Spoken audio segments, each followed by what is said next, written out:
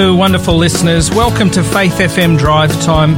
Welcome to Big Q&A. This is the show where we respond to difficult questions concerning God, faith, contemporary religion and the Bible. This is the show where we look at world religious trends in the light of Bible prophecy. Good afternoon, I'm Pastor David Butcher, lead pastor of the Seventh-day Adventist Church here in South Australia. We're broadcasting from the beautiful city of Adelaide, and it's the first day of spring. It's really wonderful to be able to share with you today. This week, we're taking as our theme the radical teachings in the parables of Christ. And today we ask the question, can he forgive me?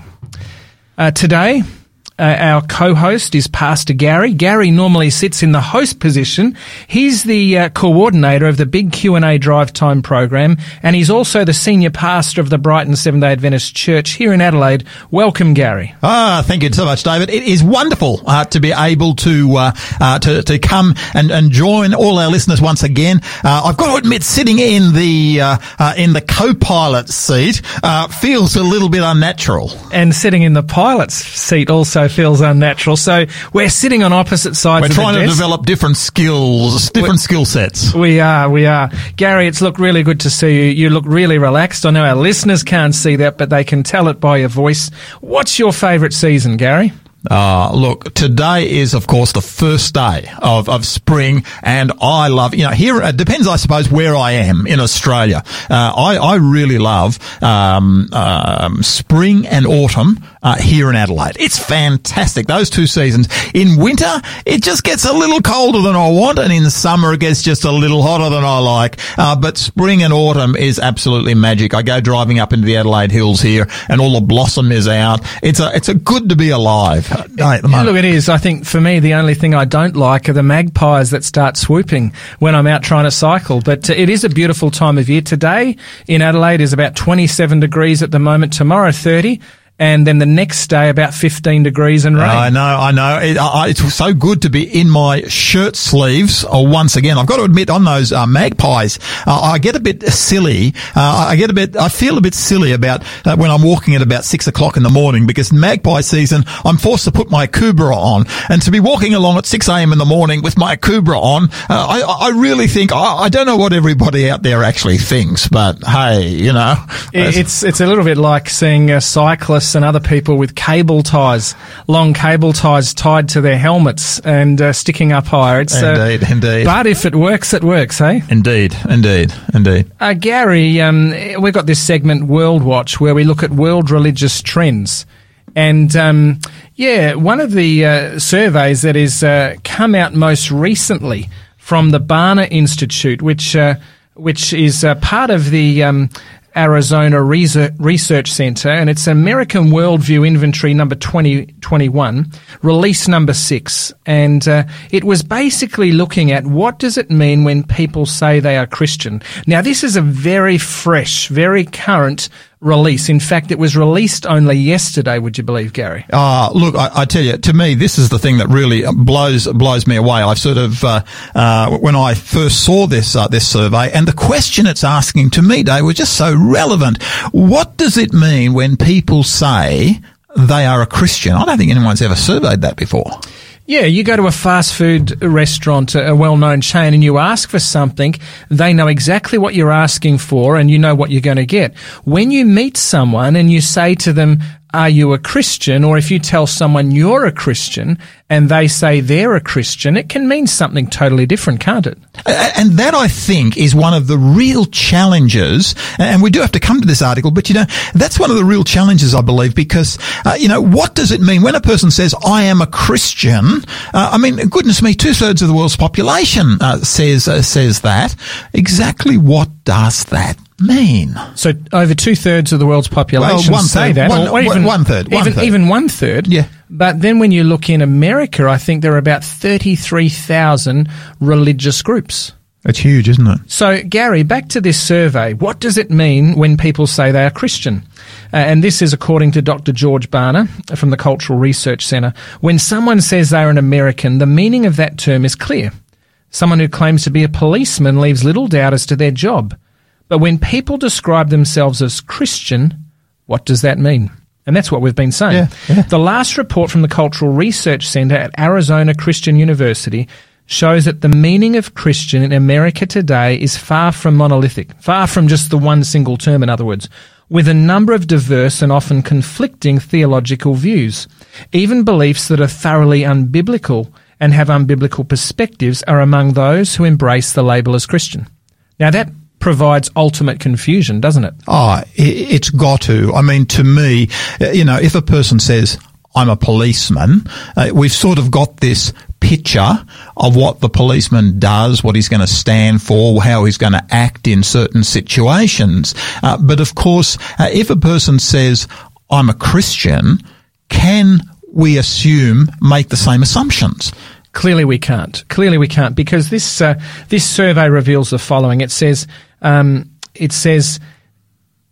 there is a number of diverse and often conflicting theological views by those that call themselves Christian, even beliefs that are thoroughly unbiblical and have unbiblical perspectives. And these differences in beliefs often lead to widely divergent views of questions on morality and even politics. And we know in America politics and religion seem to go together. Yeah. For example, a vast majority of American adults, 69%, self-identify as Christian and embrace many basic tenets of the faith. But a closer look shows that at the same time, many in this group, the self-identifiers, hold views clearly in conflict with traditional teachings, and only 9% actually possess a biblical worldview. This is according to George Barna. So the first key group, the ones that most strongly identify or self-identify as Christians, make up 69% of those that refer to themselves as Christian. And these are the people I assume that would, when there's a census on, who would tick the box of saying, yes, I'm Christian of some particular brand. Without giving it any much real thought. Yeah, exactly. They have the label. Yep. So that's 69%. They're the self-identifiers. And at the opposite end of the continuum in this survey are those who contend they are Christian by virtue of possessing a biblical worldview. And this segment is 6%. Wow. So you've got 69% that just the label Christian, they self-identify as, but there is only 6% that basically hold a biblical worldview. And there are a number of definitions here, but the total head count ranges from as high as 176 million self-professed Christians, 176 million, to as low as 15 million adults, or the 6%, that hold to a biblical worldview. That's actually a huge difference, isn't it? Now, what causes this, do you think? David, look, the reality is, I think that from through Christian history, many people have been brought up in various Christian faiths. And of course, when you're brought up in a particular faith, it's the easiest thing in the world to simply adopt that particular faith. So a cultural type There's actually a cultural connection within many of the Western countries, just as there also is amongst, in Islamic countries towards the Islamic religion. Now, this to me is hugely challenging to us, because what it actually means is that it's physically possible to claim to be a particular believer when in fact the beliefs that you hold are far from the beliefs of Christianity.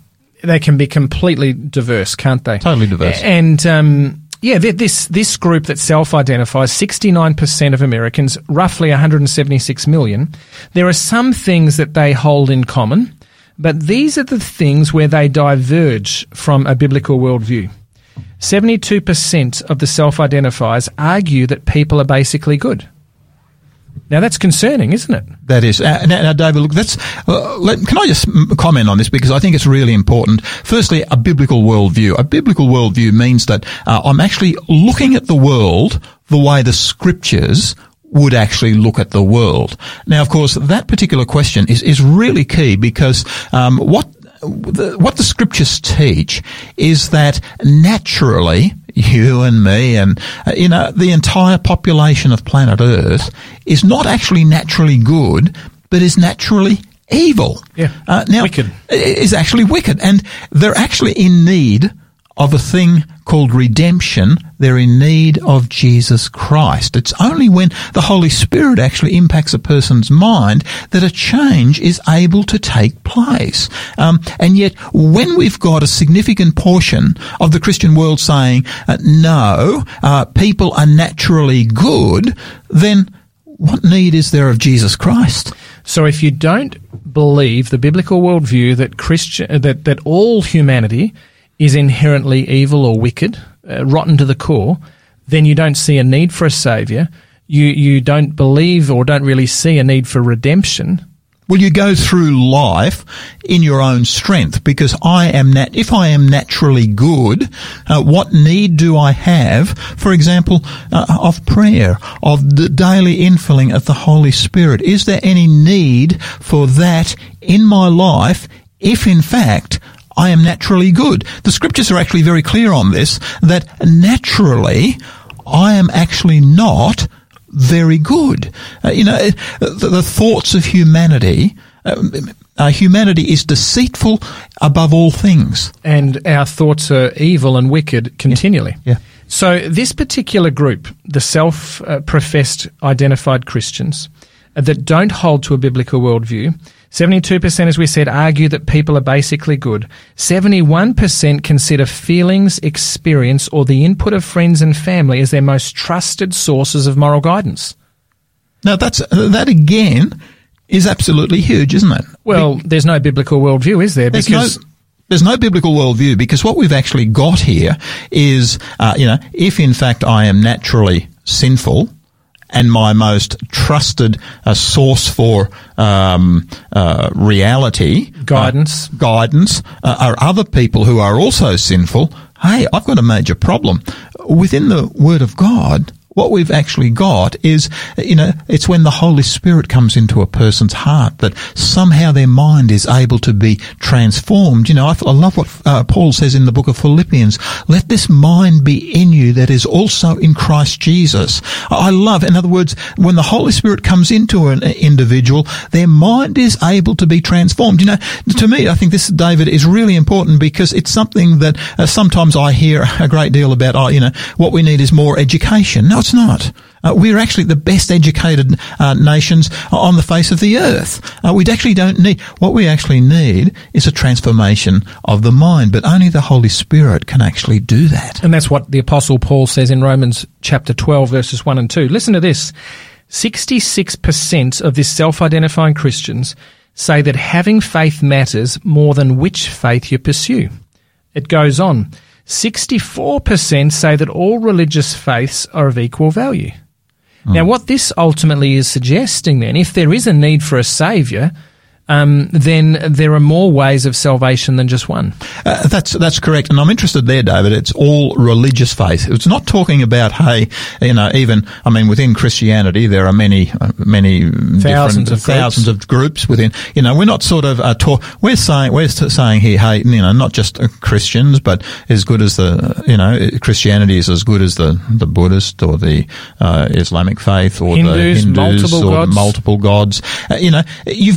There is no distinction between the two. And yet, what do we do with the Apostle Peter when he talks in the book of Acts and he says there is no other name given amongst men by which we must be saved? A lot of people don't actually realise that the reason the great missionary movements of the Christian church actually started off was because the churches that existed in those days actually firmly believed that it was so important to be able to preach and teach Jesus Christ to the entire world and call people to conversion, because only then was salvation actually possible.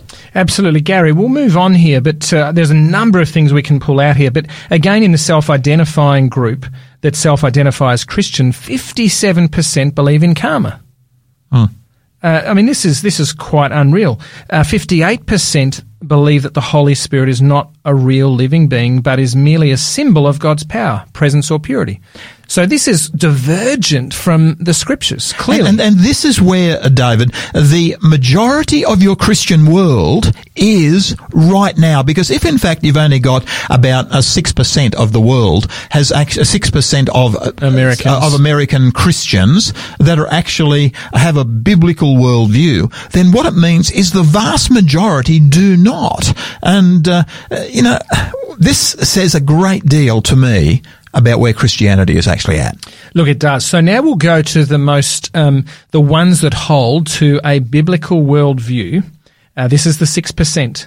And it says here the most contentious issues in political elections tend to be those categorized as social issues, e.g., abortion, gay rights, gun policy, environmental protection laws, and immigration laws, etc. And it says, this is in America, obviously, self-identified Christians, this is the more liberal, if you like, in their views of Christians, were the group most likely to claim liberal or progressive positions on social issues, although just 1/3 of them embraced that ideology, compared to 42% of the same group that identified as conservative. But when we get to this, the group with the biblical worldview, the 6%, they're twice as likely as those who self-identify as Christians to consider aborting an unborn child described as having an abortion because their partner has left and the parent knows they cannot reasonably take care of the child to be morally unacceptable. So the group that holds to this biblical worldview, they are very strong on these moral issues. On moral issues, yeah. Which doesn't surprise us, does it? For instance, having sexual relations with someone that you love and expect to marry in the future was considered morally unacceptable to 3 times as many of the those that hold to a biblical worldview as the self-identified Christians. Now, that doesn't surprise us. No. It certainly doesn't. And in fact, this is why I think, David, it's really important. In the book of Gospel of Matthew's Gospel, we actually get Christ, of course, preaches his sermon on the Mount, and Christ says some things that, to me, really challenge us, I think, in the Christian world today. And this is what he actually says. Enter by the narrow gate. And he's just climaxing his Sermon on the Mount here. And this is Matthew chapter 7, verse 13. Enter by the narrow gate, for wide is the gate, and broad is the way that leads to destruction. And there are many who go in by it, because narrow is the gate, and difficult is the way which leads to life. And there are few that find it. And then he goes on and gives this warning. Beware of false prophets. Now, of course, a prophet is a spokesperson for God who come to you in sheep's clothing, but inwardly they're ravenous wolves. David, one of the things that I struggle with the most as a pastor is that so many times I've heard people say, look at the way Christians act. And of course, hey, you do get a lot of examples of people who claim to be Christians who are acting in an incredibly from an incredibly unchristian manner. This issue of definition of what is a Christian is actually key, because I'd suggest to you that many of those who actually claim to be Christians and even attend church regularly are in fact not biblical Christians. Well, in Matthew 7, Jesus says there in verses 21 to 23, he says, "Not everyone who calls out to me, 'Lord, Lord,' will enter the kingdom of heaven. Only those who actually do the will of my Father in heaven will enter it. On judgment day, many will say to me, 'Lord, Lord, we prophesied in your name and cast out demons in your name and performed many miracles in your name.' But I will reply, 'I never knew you. Get away from me, you who break God's laws.'"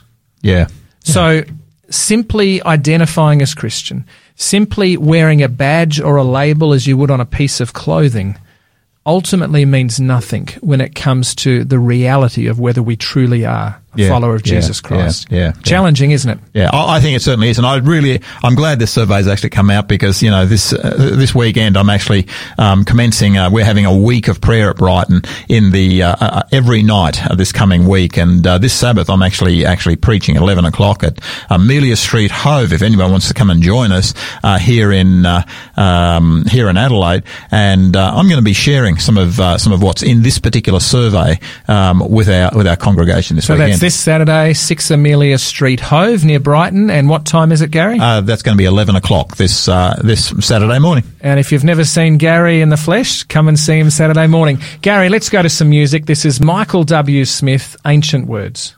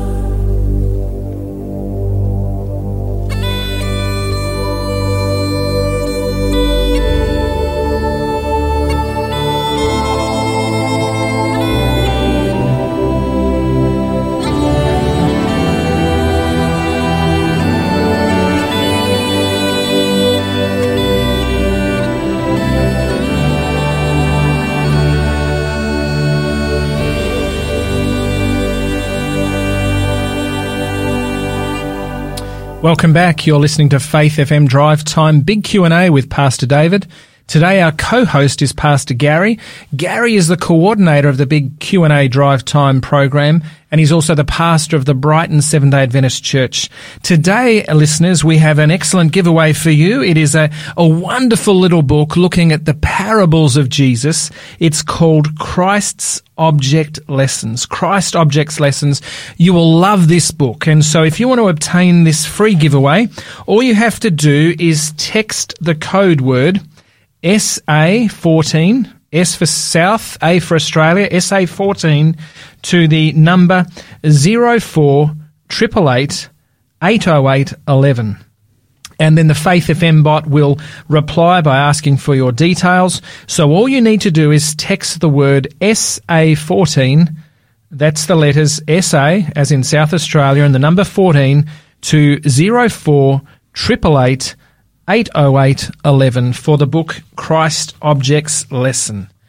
Gary, today we're looking, or this week we're looking at the theme of the radical teachings of Jesus in the parables, and they certainly are, aren't they, Gary? Oh, look, there's nothing more radical. I mean, Christ was a master teacher. He really was. Just the way, every time someone asked him a question, he was able to tell a story with a powerful point that really impacted the heart of the individual. Through stories, which was so good. So today we're looking at, can he forgive me? Now, sometimes we sit in various camps on this. I've heard some people say, I will never forgive so-and-so. I can never forgive. It's very common today. And I even had one church member once say to me, there was a bit of an issue between two ladies, godly ladies, of course, and one of these ladies told me, she was the older of the two, she said, I will never forgive this person. And the younger one had said to her, well, listen, at some point we'll be living together in heaven. And the one that said I could never forgive, the other one said to me, she said, well, heaven's a big place. Yeah. We'll be able to stay separate. And that just broke my heart. So there is the element of, I will never forgive. How can I forgive? Yeah. There's the other element to the question, well, I'm so terrible, I can't forgive myself. Yeah.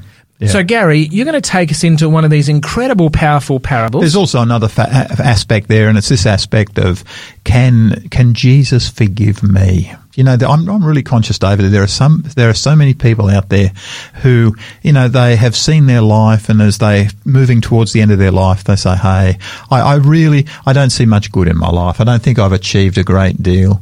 I've done all these things, all these mistakes. Can he really accept me? Full of pain, full of regret. Indeed. And they see a life that's presumably wasted. And so that is a really good question. So someone that will never forgive someone else, someone who can't forgive themselves, but then we have this other one, the all-important one, can God forgive me? So, Gary, take us away to Matthew 18. And look, to me, I find this parable is absolutely, it is mind-blowing by what does actually happen here.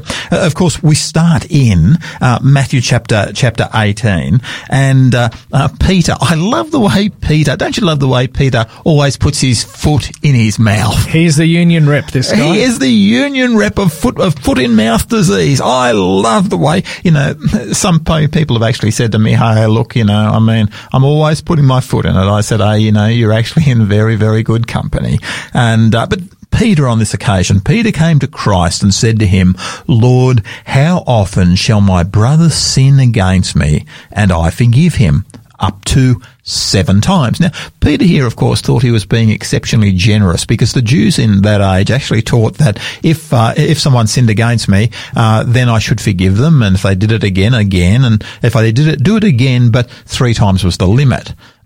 Peter, of course, doubles it +1. Doubles it +1. I mean, he's being super generous here. I mean, he's waiting for a pat on the back, no doubt. He's waiting for a pat on the back. Indeed he is. But I love Jesus' response. This is what he says. I do not say to you up to 7 times, but up to 70 times 7. And then he starts to actually tell a parable. But, David, the thing I'd really want to point out about Peter's question here is this, is that what we've got here, Peter is actually posing an incredibly tough question. In short, what he's actually saying is, what are the limits of forgiveness? Does forgiveness have limits? This is the heart and the core of this particular question. What if, I can well imagine Peter saying something like this. What happens if the person repeats the same act? What happens if there's maybe crass stupidity causes huge loss? What if deliberate crime causes incredible pain?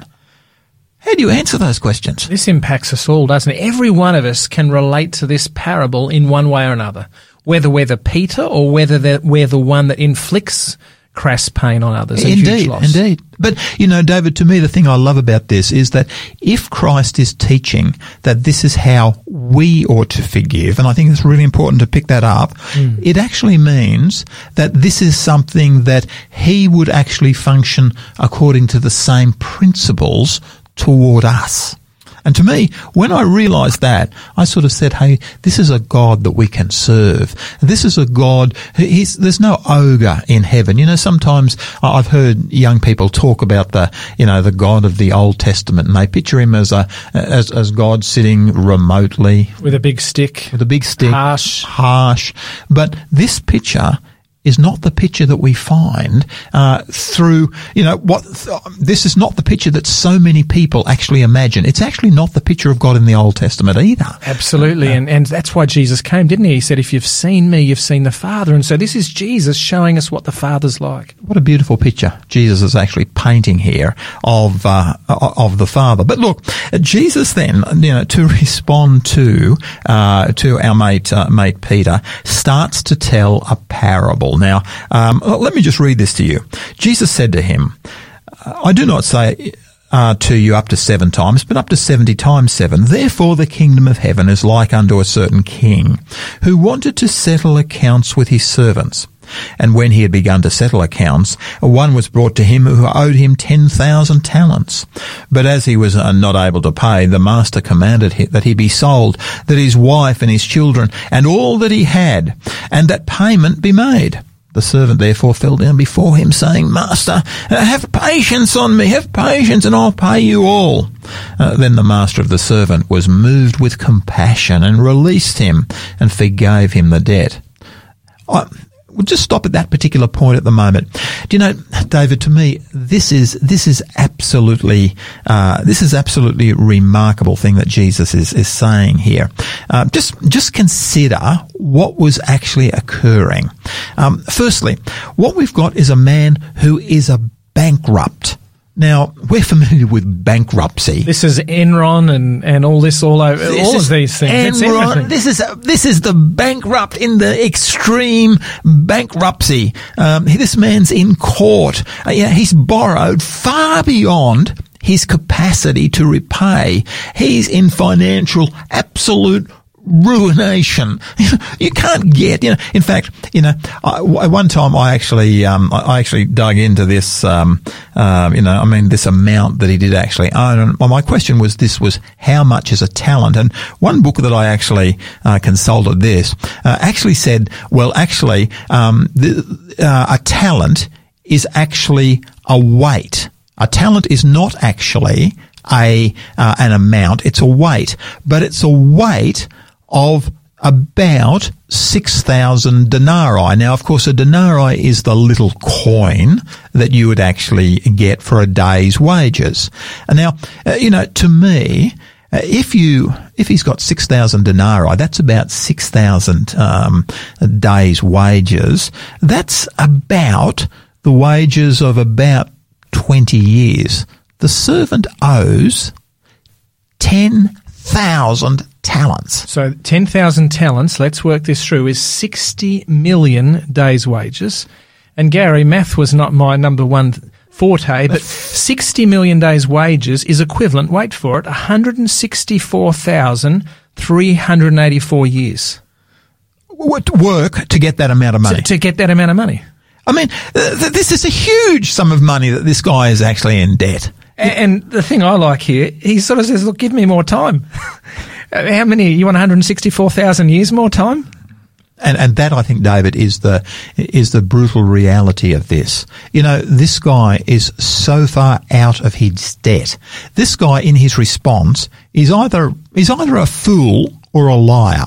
Because, you know, I mean, how would you, I mean, we're all David, and we are, or we were, or we, can be, in debt to the bank for our houses. You know, I mean, I remember, you know, some of my mates, particularly, I feel for them on the East Coast, particularly because of the huge level of debt a lot of the guys have to go into to get their houses, and get established on the East Coast. It's heartbreaking type stuff. But, you know, here, we borrow, you know, sometimes, you know, $500,000, maybe, you know, $1 million up, you know. And pay it off in 20 to 30 years. Pay it off over 20. It's actually doable. But this man, he is so far out of his debt, it is impossible to pay it back. 164,384 years. That is a lifetime, is it not? You know, David, this is absolutely huge to me, because to me, that debtor's reaction and then the king's reaction is so powerful. The king forgave him the whole amount.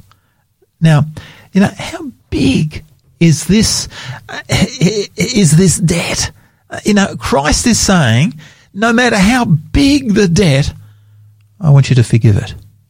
We can't even imagine that amount of debt. And so Christ is saying it doesn't matter what you've done. It doesn't matter how terrible you've been. I'll wipe it. In fact, the text says there that the king had compassion, was moved with compassion for this man. I think David actually points out something else as well, and that is that it actually really illustrates the depth of the sinner's sin problem.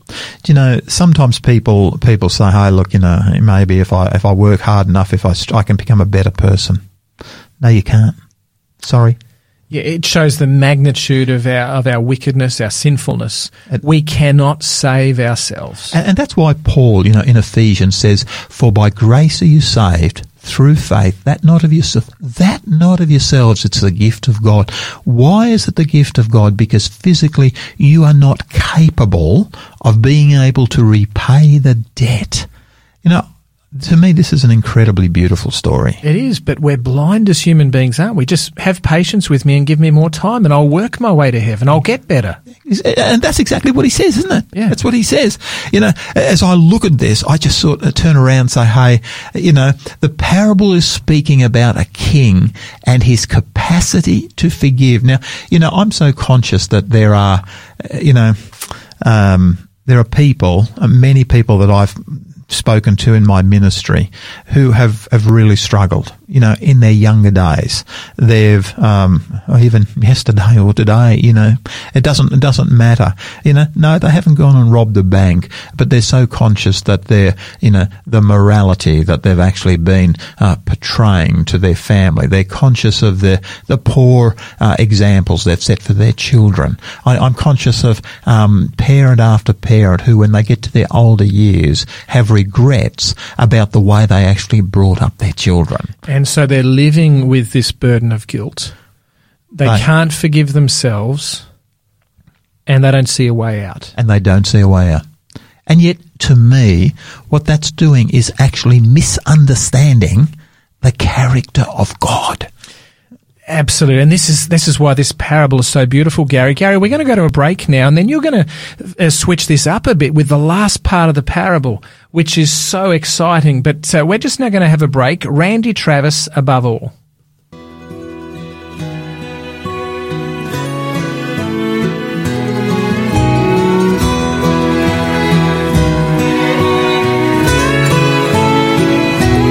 Above all powers, above all kings, above all nations and all created things, above all wisdom and all the ways of man, you were here before the world began. Above all kingdoms, above all thrones, above all wonders this world has ever known. Above all wealth and treasures of the earth,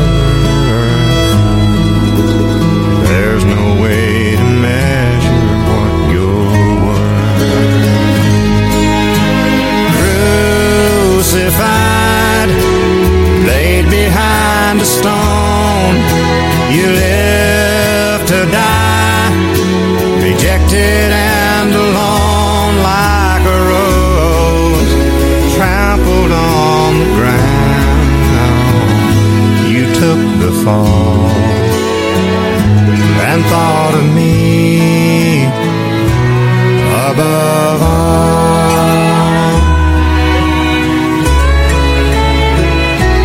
above all powers, above all kings, above all nations and all creative things, above all wisdom and all the ways of man.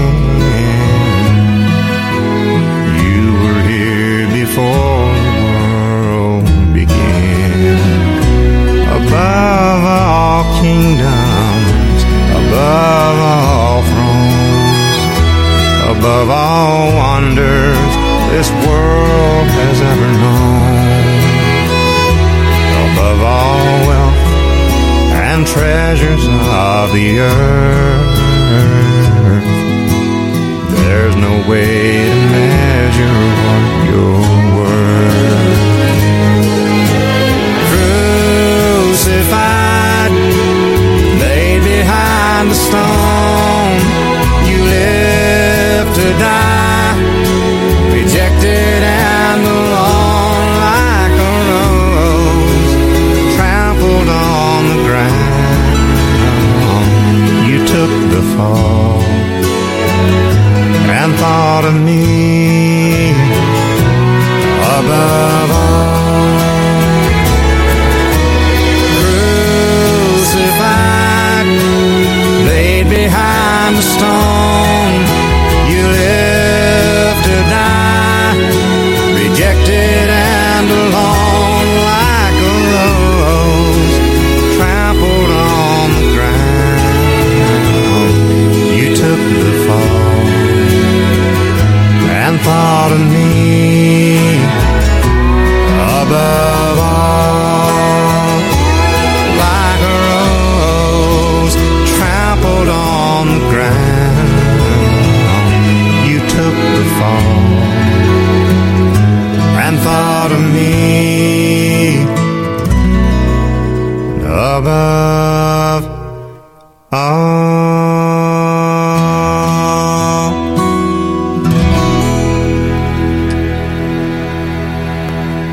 What a beautiful song that was by Randy Travis. Welcome back. You're listening to Faith FM Drive Time, big Q&A with Pastor David. Today our co-host, which is unusually Pastor Gary. He's normally sitting in the host chair. He is the coordinator of the big Q&A Drive Time program and pastor of the Brighton Seventh-day Adventist Church right here in Adelaide. We have a special giveaway, Gary. The book is called Christ Object Lessons. It's a powerful book, isn't it? Oh, look, I love this. I love this particular book. You know, there's a number in this particular series, but I love this one. This is the sort of book that I find that I love to read in my devotional time. And look, David, can I just encourage our listeners, if they don't have a devotional time, it's really worth developing a devotional habit day by day. Well, if you're a morning person like me, hey, do it first thing in the morning. If you're a night person and you go far into the night, do it at night. But to be able to spend some time with God, it actually resets your mind. You know, I'm conscious, Dave, there is so much, and I know I'm digressing here, but this is passion. I'm passionate about this. This is something that really impacts my thinking and my actions through the entire day. And in our World Watch segment, we looked at what does it mean to be a Christian, the label. And essentially, I believe, Gary, being a Christian is someone that is in a relationship with Jesus Christ, a friendship. And so to do that, we need to spend time with him to get to know him. So our free offer today is Christ's Object Lessons. And if you would like this free offer, all you need to do is text the code word SA14 to 0488 808 11. And then the Faith FM giveaway bot will reply by asking for your details. So text the code word SA14. That's the letters SA for South Australia and the number 14. SA14, text to 0488 808 11. So Gary, this week we're looking at the radical teachings in the parables of Jesus. Today we're looking at a parable from Matthew 18, Can He Forgive Me?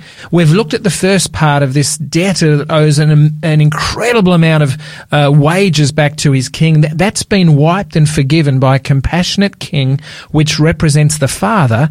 What's the next part of this parable? Take us there. David, before we even move on from there, that theme is something that is repetitious throughout the entire Bible. So many times I'm so conscious that even individuals talk to me about people have spoken to me about the horrible God of the Old Testament. It's not true. If you actually go and study and read and look at the Old Testament, you find a picture of God that is exactly the same as Jesus Christ in the New Testament. I love, Psalm 103:12, and I just imagine King David sitting under a tree when he's reading this, and he writes this: as far as He's removed our sins, as far as the east is from the west. To me, this is a beautiful picture. God, the Father, David says, has removed our sins from us as far as the east is from the west. David, I'm so pleased that he didn't say as far as the north is from the south. I'm so pleased about that because, of course, if I go far enough north, I finally go over the pole, and which way am I going? South. I'm going south.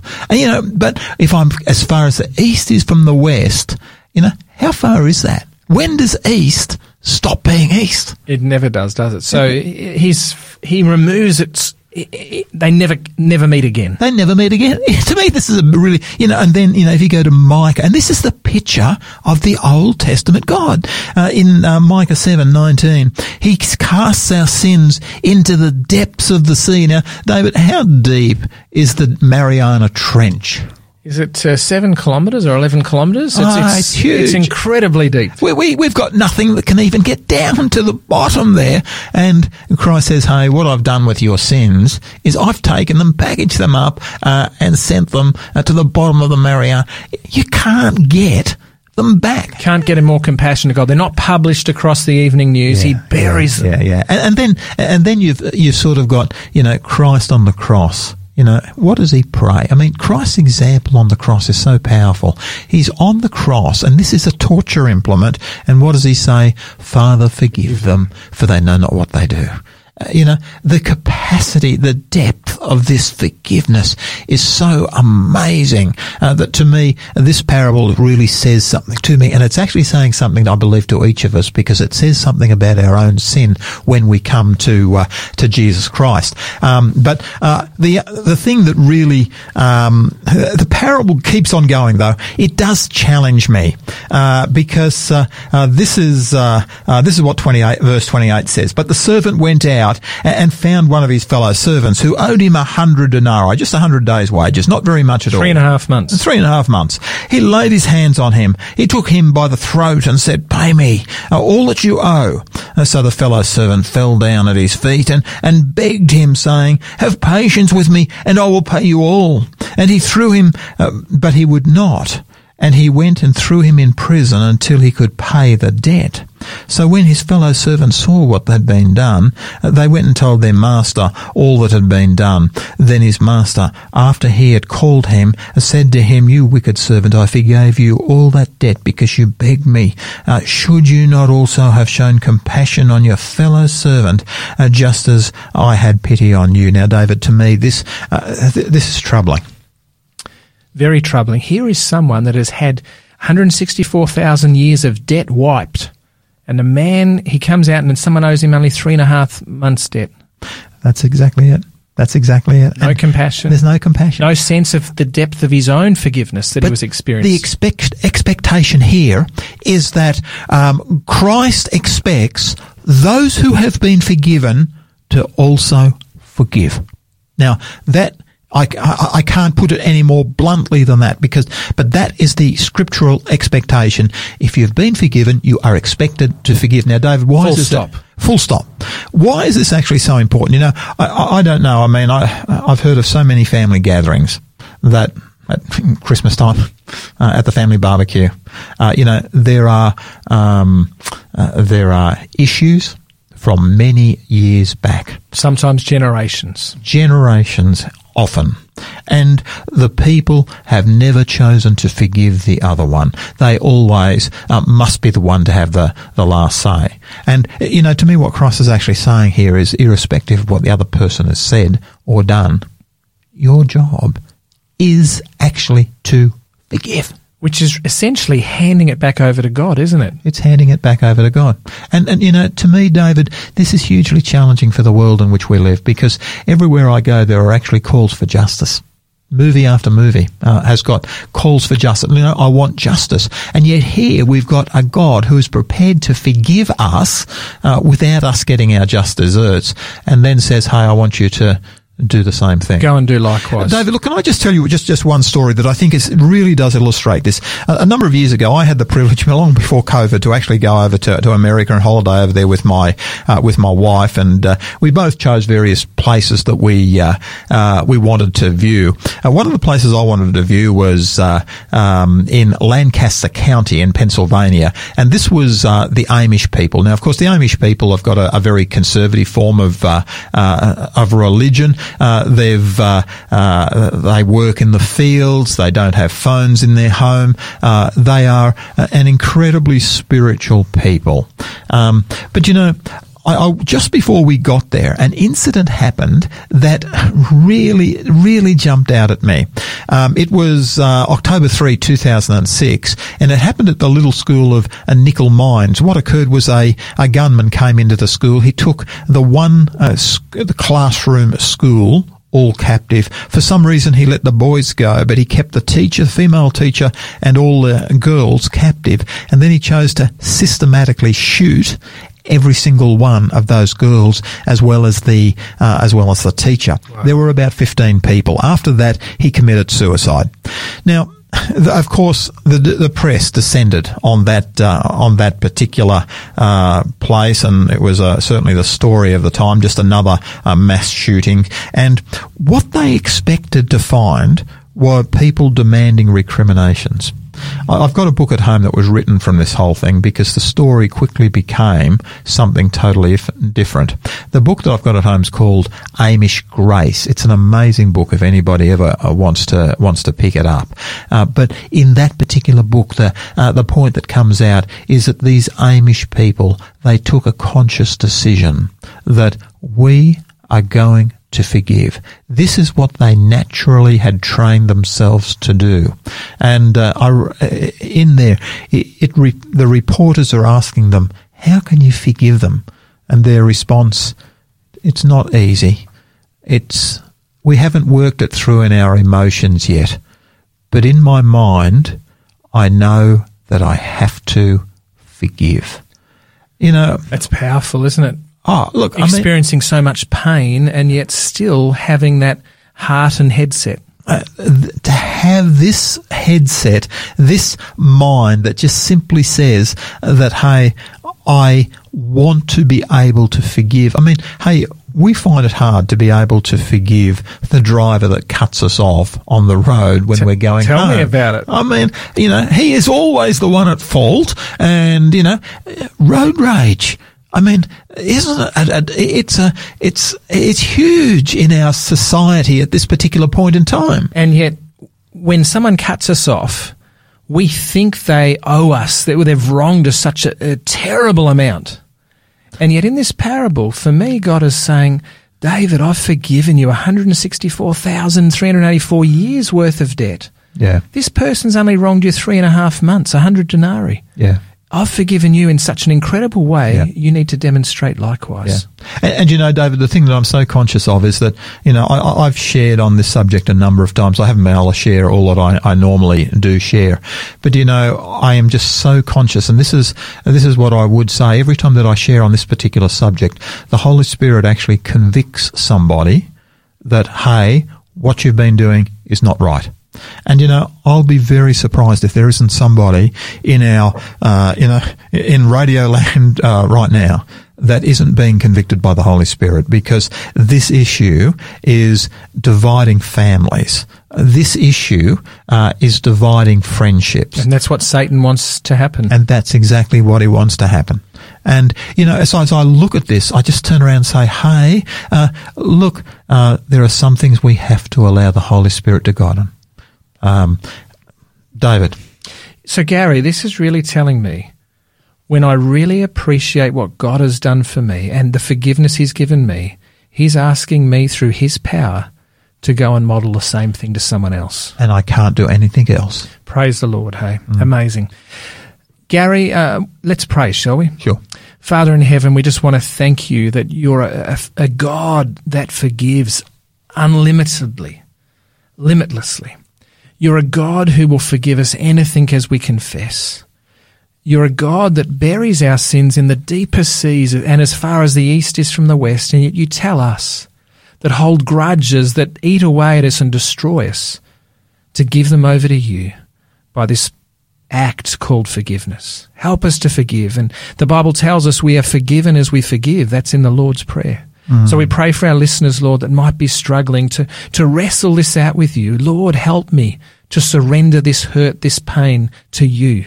Enable me to forgive. Help me to give it over to you. This is our prayer. In Jesus' name we pray.